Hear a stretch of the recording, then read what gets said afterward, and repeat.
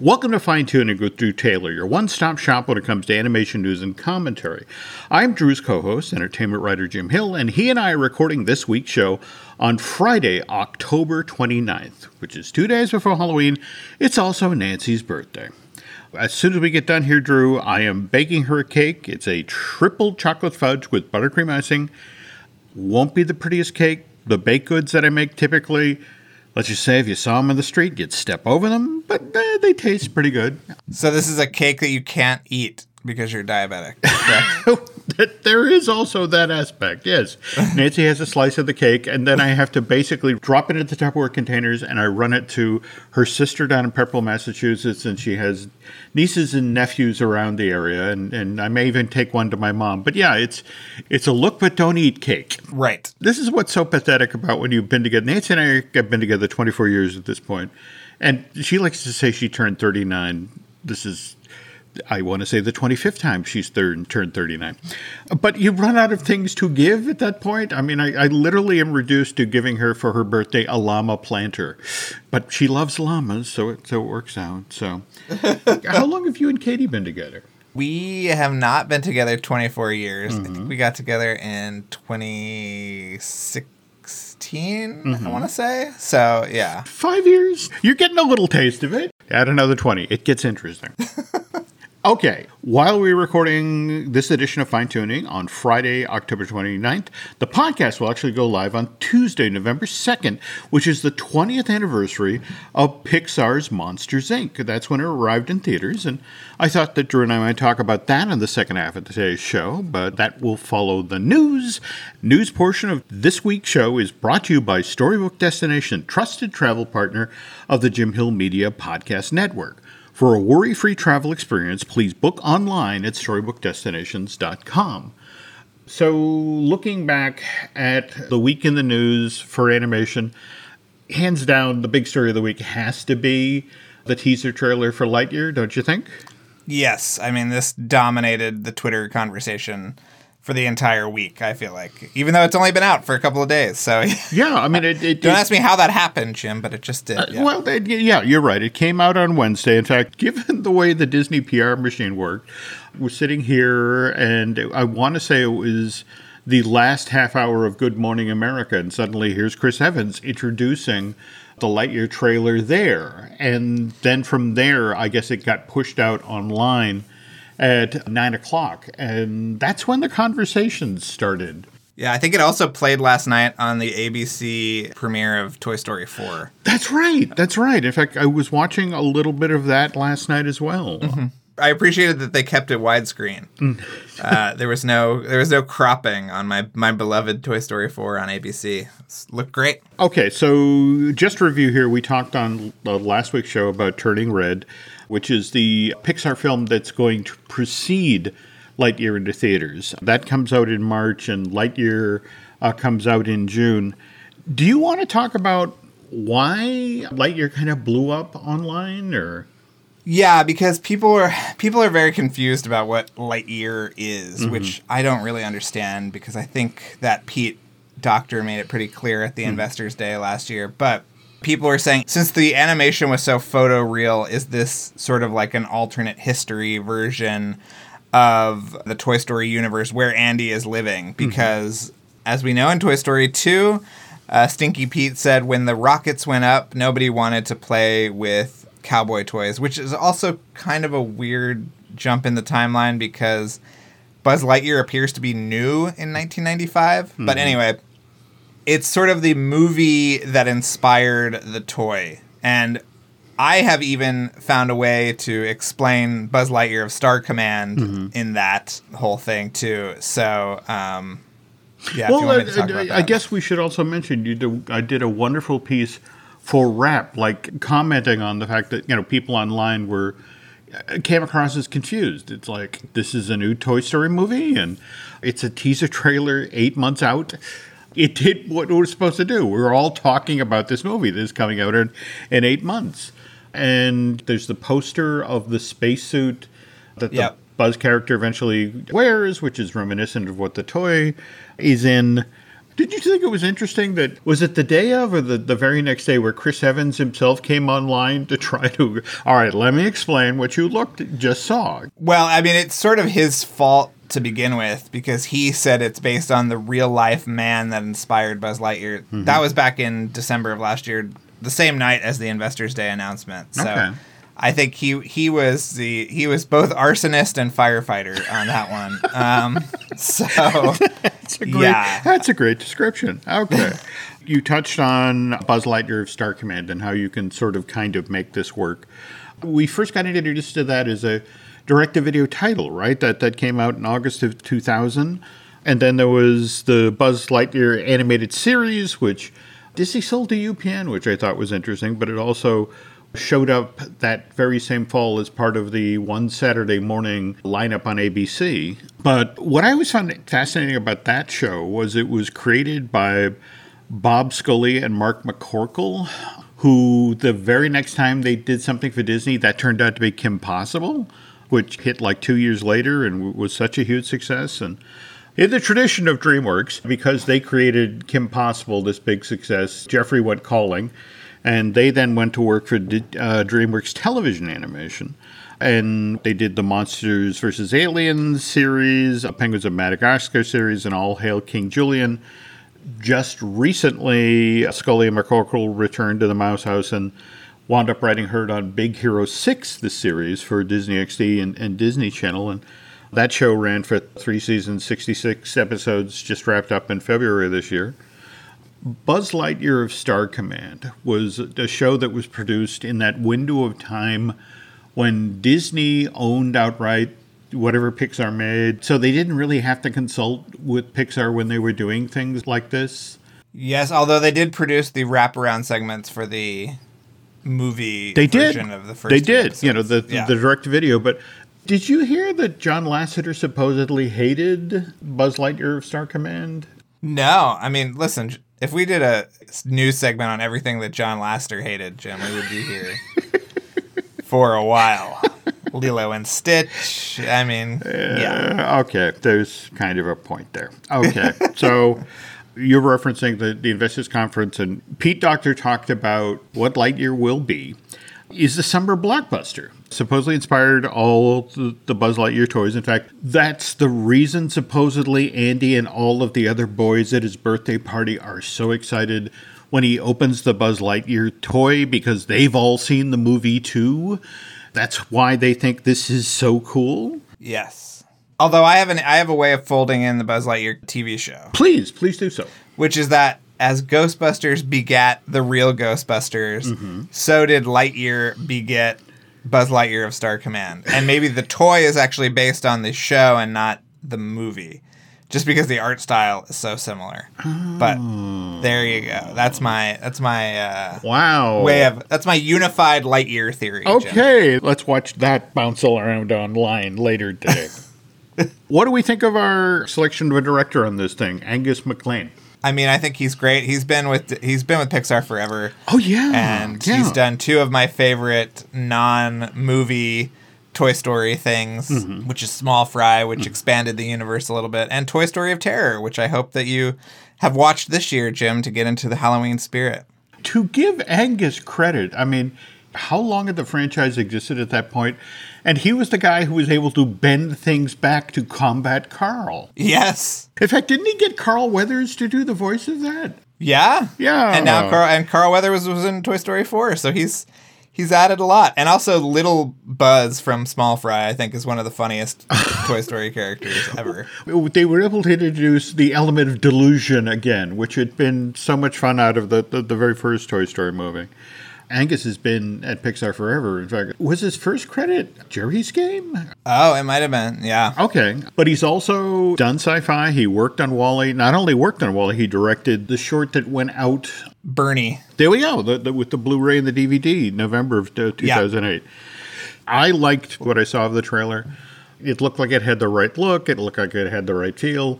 Though what was interesting, a lot of Star Trek fans out there were pointing out the homage to Star Trek 4, The Voyage Home, the flight around the sun. There's a lot of references There's already. A lot of references, yeah. The cat is very clearly a reference to Ridley's Ripley's cat in Alien, although this cat's name is Sox, S-O-X, and it's a little robot. Okay. Which, it's very interesting. We've had a lot of Pixar cats lately, although we did have Doug days, so we had some Pixar dogs there. But yeah, I cannot wait. I thought the trailer was absolutely astounding, so yeah, I'm ready for it. Okay.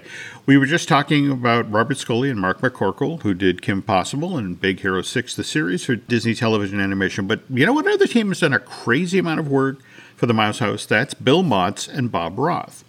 Their Disney resumes run all the way back to the early 1990s when Bill and Bob wrote episodes of the original Darkwing Duck. But after that, geez, it's easier to talk about what Motz and Roth didn't write for Disney television animation. I mean, they're the writers listed on a bunch of home premieres. I mean, things like Return to Jafar, Beauty and the Beast, Enchanted Christmas, Lion King 2, Simba's Pride.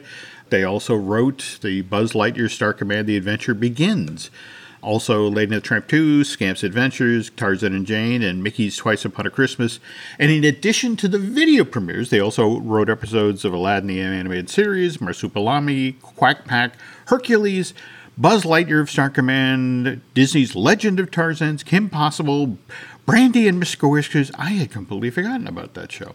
Plus, Emperor's New School and Phineas and Ferb. This is what happens when Jim spends too much time on IMDb. He just starts listing projects. The point I'm trying to make here is these are two guys who spent years working on other people's shows and working with characters that other people created. So if anybody has earned a shot at doing their own show with their own characters, it's Bill and Bob. And they recently got that opportunity on the Disney Channel with the October 1st debut of The Ghost and Molly McGee. And you've been thumping the tub for this show for a while. Yeah, I mean, the animation is so beautiful by our friends at Mercury Filmworks. It's just great. And you finally watched it. I did. Well, again, it's 2 days out from Halloween, so yeah, let me hang out with a ghost. And so last night, I caught up on the 5 episodes that are available. You were pointing out that these are currently available on Disney Plus, right? Yes, I think that something like the 10th episode is actually running tomorrow morning on the Disney channels. And I think there's a way of getting them through some apps too. But I really like the idea that they are putting them on Disney Plus early. It used to be that you'd have to wait until the whole season. Now they're kind of dumping them in 5 episode chunks. It's really nice. Oh, I agree. Love that. I agree. Okay, so the really funny show with some amazing animation, again, from the talented folks of Mercury, but also some really sharp writing. And title characters are Scratch, who is voiced by Dana Snyder of Aqua Teen Hunger Force fame. He voiced Master Shake on that Adult Swim show. The premise is Scratch is this grumpy old ghost who lives up in the attic of this house that Molly McGee's family moves into. And Molly, who's this incredibly optimistic tween girl of Thai and Scottish descent, she's voiced by Ashley Birch, who recently voiced Enid on OKKO, Let's Be Heroes, the Cartoon Network show that my daughter Alice and I really, really loved and still miss. But anyway, Scratch wants Molly and her family to get out of his house, so he curses this little 13-year-old girl. Only the curse somehow backfires, and now he's forced to basically stick by Molly's side. And I think it's a really well-written show. There's a lot of jokes that mom and dad, as they're sitting back on the couch, will enjoy. They've brought in a lot of fun actors to play different roles. I think the last one I watched last night brought in Kelsey Grammer as the voice of Abraham Lincoln. And earlier, they actually brought in the really for real Gerda Gerwig, the director of Lady Bird and Little Women, to play herself. I hope that someone at Disney is smart enough to copyright GigPig, the temporary job finding app that they talk about on the show, because if not, somebody's going to steal that. It's coupled with some really funny songs, and after all those years, Motz and Roth have put in working on with other people's characters and on other people's shows. The effort is clearly paid off. They are now masters of the animated series form and can tell good, solid, funny stories in just 11 minutes. Molly McGee, the show is typically 22 minutes long. It's 2 11-minute episodes per show, but sometimes the 2 episodes tell one continuous story.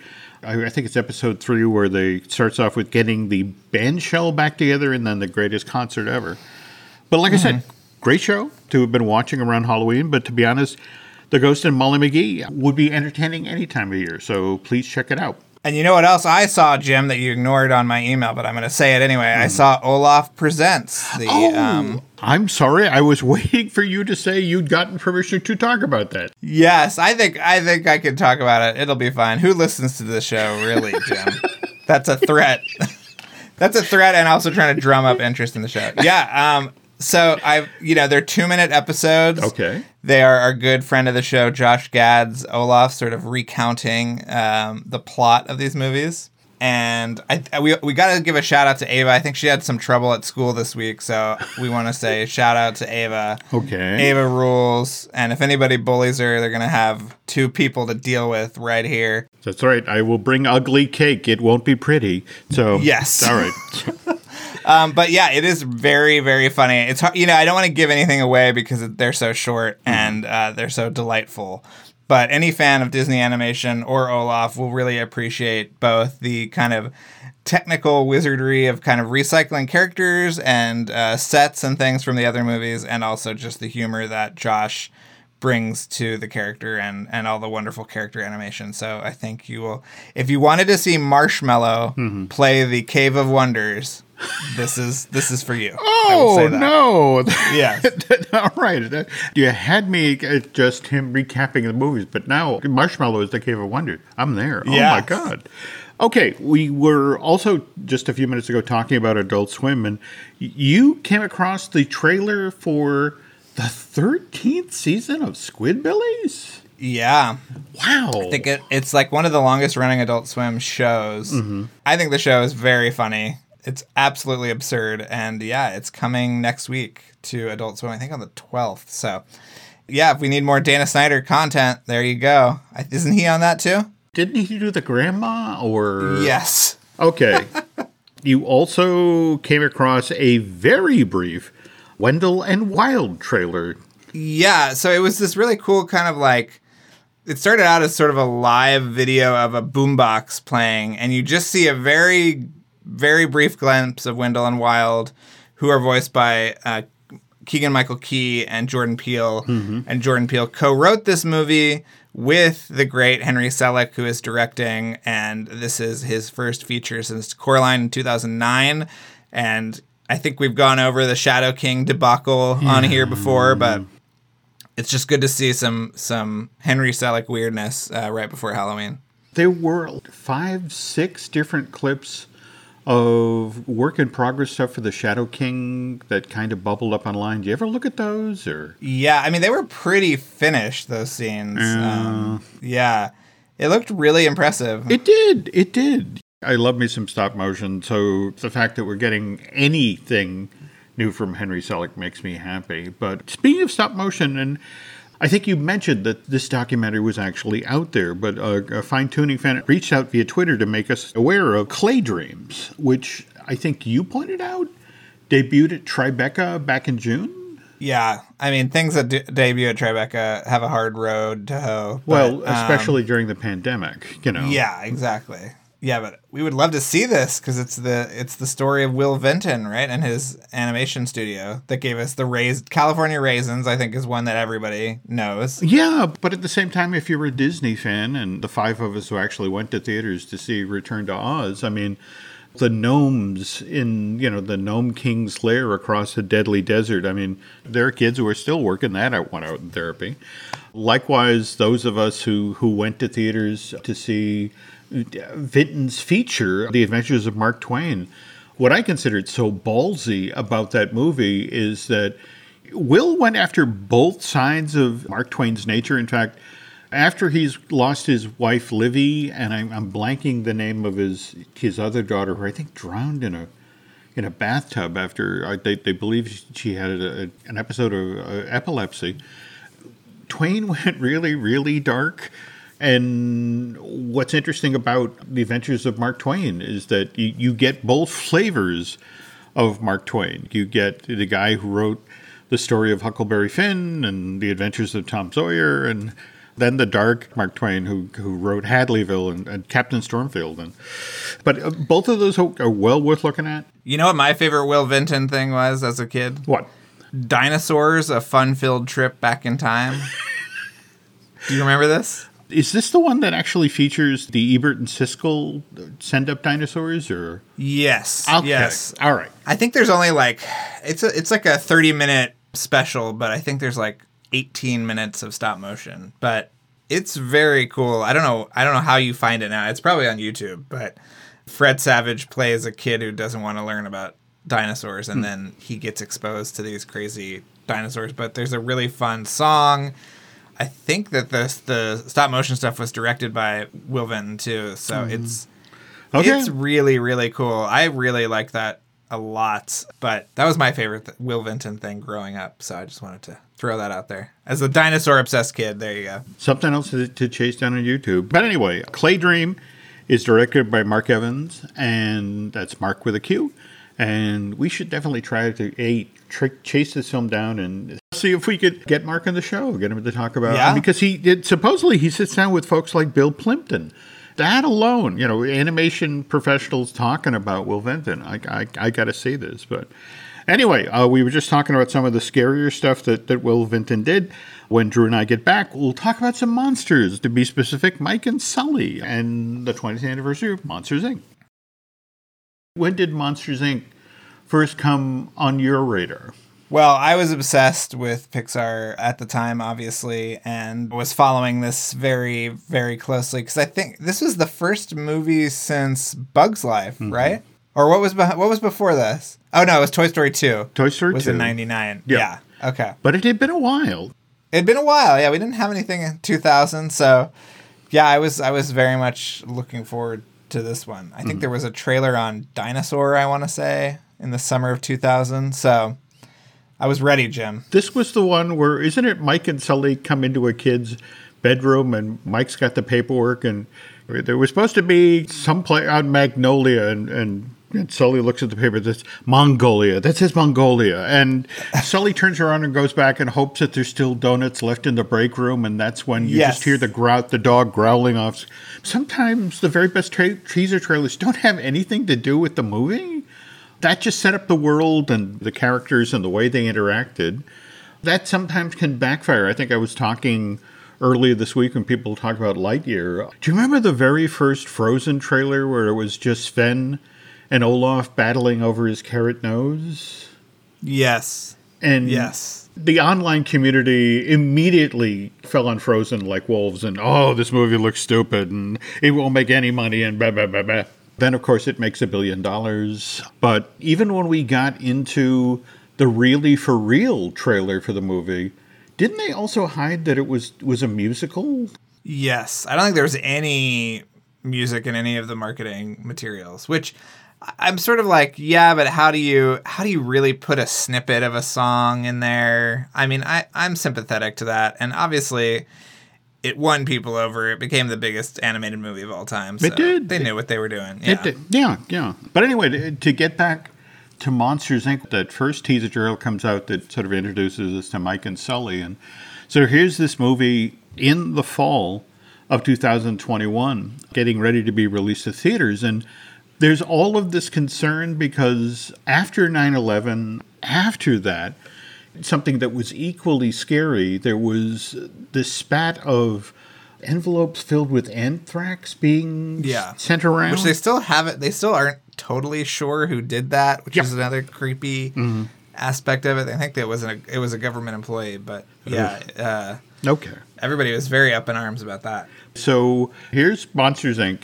getting ready to be released to theaters, and a big element of that film, of course, is the Child Detection Agency and their hazmat suits. And all over the news are these envelopes being delivered with anthrax. And then you see the footage of the people in their hazmat suits going into places. Didn't one envelope get sent to ABC News? Yeah. At Disney and Pixar, it's like, do we really want to put out a movie that features the hazmat suits? And in the end, it came right up to the edge, and it's like, it'll be fine. Don't worry about it. Just put it out there. This is a movie that went through lots of iterations. I got privy to how many iterations because I actually got reached out to by somebody who was suing Pixar because they were claiming they had come up with the original story for Monsters, Inc. Boy. And they wanted me as an expert witness, which tells you how good their chances were in court. It's like, who's going to save us? Jim Hill. That's who we want to be associated with. But yeah, I mean, as part of the discovery phase of the trial, I got sent an envelope from the attorney working on this thing. It must have been 2 and 3 inches thick, with like 15 different iterations of the storyline for Monsters, Inc. And very early on, the idea here wasn't that Screams powered Monstropolis, but Screams were entertaining. That the folks who lived in Monstropolis would literally, it's 8 o'clock, get in front of the television, and you get to watch the great Barrymore as he goes into children's bedrooms and frightens them. And the shows that delivered the best scares were the ones that got the highest ratings. And by the way, this was sort of modeled after 50s television. The design conceit was sort of like, here's the television industry in the early days when it's still based out in New York. And so here's a janitor who's working at the theater that they do the broadcasts out of. And he wants to break in, and Barrymore is very dismissive of him. And through various machinations, the janitor character goes into the human world and brings a 10-year-old girl back with him. And the two of them conspire that they're going to stage really over-the-top scares. And so the janitor can then become a star as big, if not bigger than Barrymore. It's an interesting idea, and they spent a couple of years sort of developing it, but they eventually realized that this doesn't quite work, and this is when things kind of mutate to the whole scares for energy thing. But they still keep the sad sack protagonist. Only he goes from being a janitor to now he's a guy who's working on the loading docks at Monsters Incorporated. And he's so low on the totem pole that he's actually bullied. Do you remember the characters Needleman and Smitty? Oh, of course, Jim. As a young pimple-faced man, I identified with them. He's so amazing. Those two are the ones who are bullying the hero. And at this point, Mike Wazowski is working with Randall. And this is the earlier version of Mike Wazowski where he doesn't have arms, he just has the 2 feet, but which he doubles his arms. So when you were first paying attention to this movie, Drew, was this when John Cusack was still voicing Sully? Or? Yeah, I think so. I mean, there were some pretty regular reports coming out about... This was when Pixar did not have quite the lid of secrecy that it does now. And just as, famously Billy Crystal turned down Toy Story, we have another fascinating Pixar casting what if, which, we could do a whole show about people who were actually cast in Pixar movies, which didn't end up being the case. Most recently, I think Elizabeth Banks in Inside Out as Joy. Yeah, or Bill Macy as... Marlon. As Marlon. Yeah. And also, I remember going to VES for their Monsters, Inc. presentation, and they showed this earlier sad sack version of Sully and the animation test that they'd done. At this point, he has 4 legs, but they're octopus-like legs. And I mean, they were miles down the road of having built this rig. Again, the notion was he's a monster. He's got to look like a monster. So they were heavily invested in this. He was walking upright with 2 arms, but 4 octopus legs. Did you ever hear the story about how they still kept Boo as like the 10-year-old girl, but in order to add a new wrinkle on the story, she's Gaelic? No. So the entire time she's speaking Gaelic to Sully, and he doesn't understand it because monsters only speak English for some reason, and that just seems like it's such a weird road to go down. But they spent a lot of time working on that version of it, and they were married to that one for so long because they loved how the finale was going to play out, that there was this moment where Randall is just beating the crap out of Sully. And you see Boo, and she's terrified. So she runs through the door back into the human world, and you think she's abandoned Sully, and the fight goes on for another 30 seconds or so, and then the door gets thrown open again, and it's Boo with her 8 brothers who are all these hulking brute and who proceed to beat the crap out of Randall. And they loved that story. They loved that story moment. But it was just one of these things where in the end, it's like, this chunk works, but we can't make the rest of Boo work as a 10-year-old Gaelic girl. And in the end, that's how we wound up with Boo as a toddler, but still keeping the incomprehensible language thing because she's a baby and she only speaks a couple of words or gibberish or that sort of thing. Right. The other thing, frankly, the whole notion of Sully as a sad sack. It was one of these things where I remember talking with somebody at Pixar who basically said, we were asking the audience to sympathize with two characters. And that's a big ask. And whereas when you had Boo, you had this little girl, your sympathies automatically went to her because she's away from the human world, she's away from her family. You want to get her back, so you're immediately in her corner. And the beauty of having her as the thing that drove the story was you got to watch Sully go from, oh my God, I'm terrified of the human girl, to coming to care for her, to becoming her protector. And that made you, as an audience member, that put you in Sully's corner. But at the same time, as they're getting, moving through the final stages of production, they kept getting tripped up by stupid things like in every single screening of Monsters, Inc. that they did, the moment where Mike and Sully are walking to the factory in the morning and they come up to the corner and there's Godzilla standing there. And here's Sully making small talk with Godzilla. Hank, I think they call him. I forget how they refer to Godzilla. Oh, the big chicken guy. That's it exactly. That it always got this huge laugh in the test screening because you would hear Godzilla's distinctive roar as Sully's making small talk with him. And in the end, in much the same way that the first Toy Story movie, Mattel regretted not giving them the rights to use Barbie in that movie, Toho said, no, Godzilla's, one of our biggest stars. We're not going to give it to you guys for a one knockoff gag thing, which was weird because this is kind of in that same window of time where they're working on Godzilla-based attractions for the park. And it's like, what happened there? You guys were in agreement on the Creature's Choice Award show that Kevin Rafferty was writing for the studios. It's like you couldn't get them to agree as part of that deal to allow Godzilla to roar in Monsters, Inc. But anyway, that gets cut. And so let's talk about the tail end of this movie, which I think this is the first moment where I thought that Pete Docter is a filmmaker I really want to pay attention to for going forward.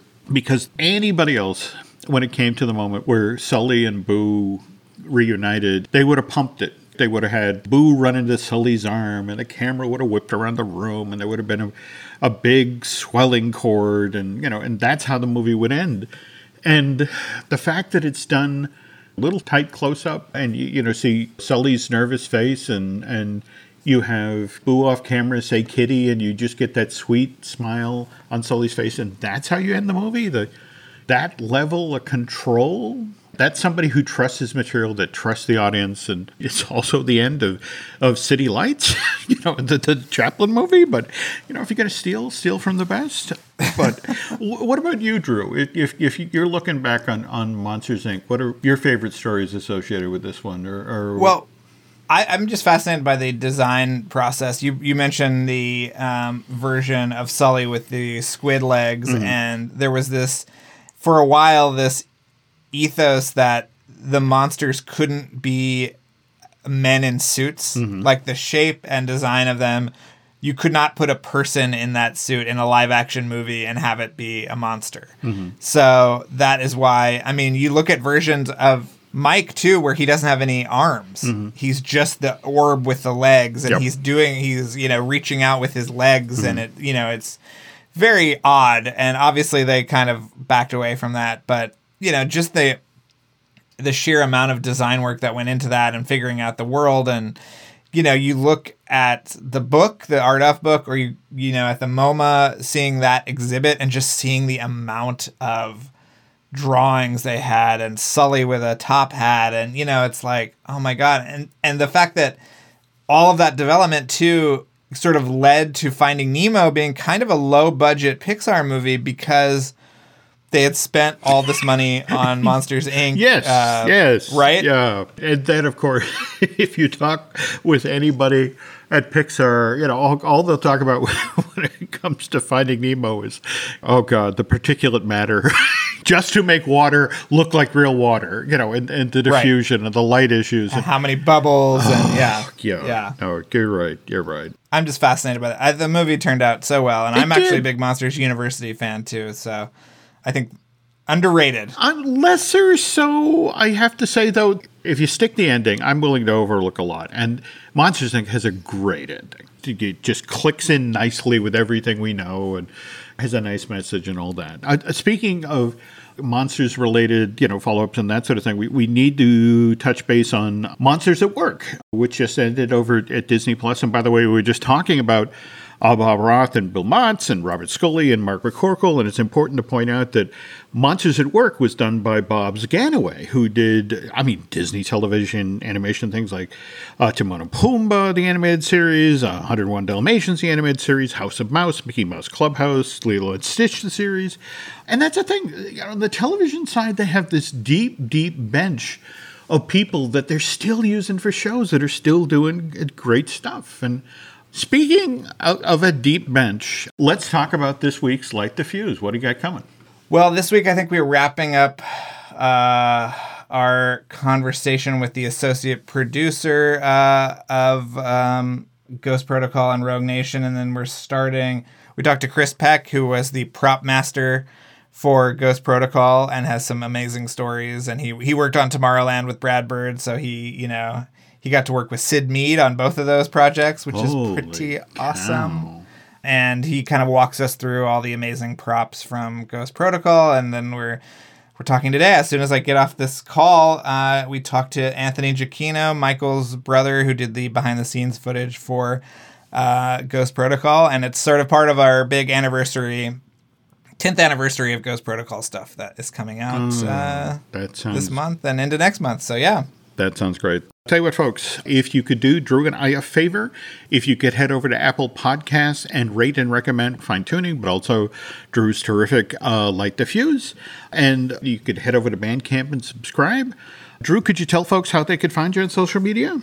Sure, I am Drew Tailored, like a tailored shirt, on Instagram and Twitter. And yeah, I'm always tweeting about something, and I'm sharing my articles too, so if you have trouble finding those, a lot of discussion about the Runaway Brain article on there. Deservedly. It was a great piece. And more to the point, the thing you wrote just this week for the wrap about Lightyear is well worth checking out as well. So speaking of social media, you can find us on Twitter and Instagram as Jim Hill Media, and over on Facebook at Jim Hill Media News. That's going to do it for this week. Thanks for listening, folks, and Drew and I will be back with a brand new episode of Fine Tuning next week. Till then, take care.